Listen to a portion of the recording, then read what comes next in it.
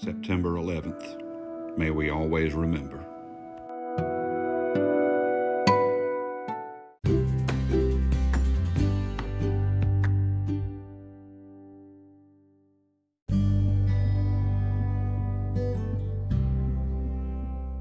Imagine a football coach not coming to practice, not being there with the kids, not supporting the team, not really caring one way or the other if the players showed up for practice or whether they won or not.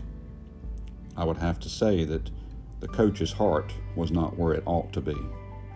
In the book of Malachi, chapter number 2, there's a strong correction of the priest. It says, "And now, O ye priests, this commandment is for you.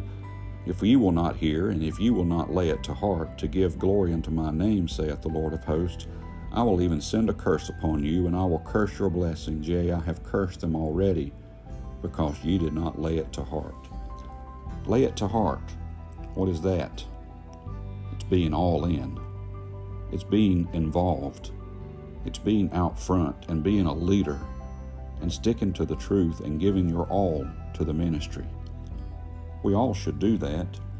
In the book of Luke, chapter number 12, it speaks of us being ready, always ready, for we know not what hour he's going to come. It even says that he's going to come as a thief in the night.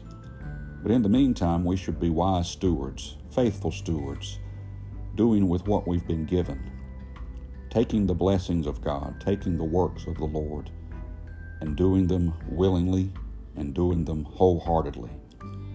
But at the end of Luke chapter number 12, it says this, "But he that knew not and did commit things worthy of stripes shall be beaten with few stripes.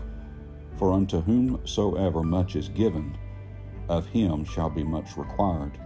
And to whom men have committed much, of him they will ask the more." The pastor of the church has been committed to much, and therefore much is going to be required. But the same can be said about all stewards, all followers of Christ. We have been given a lot. A lot has been committed to us to carry on the gospel message. So to all of us, there's been much required.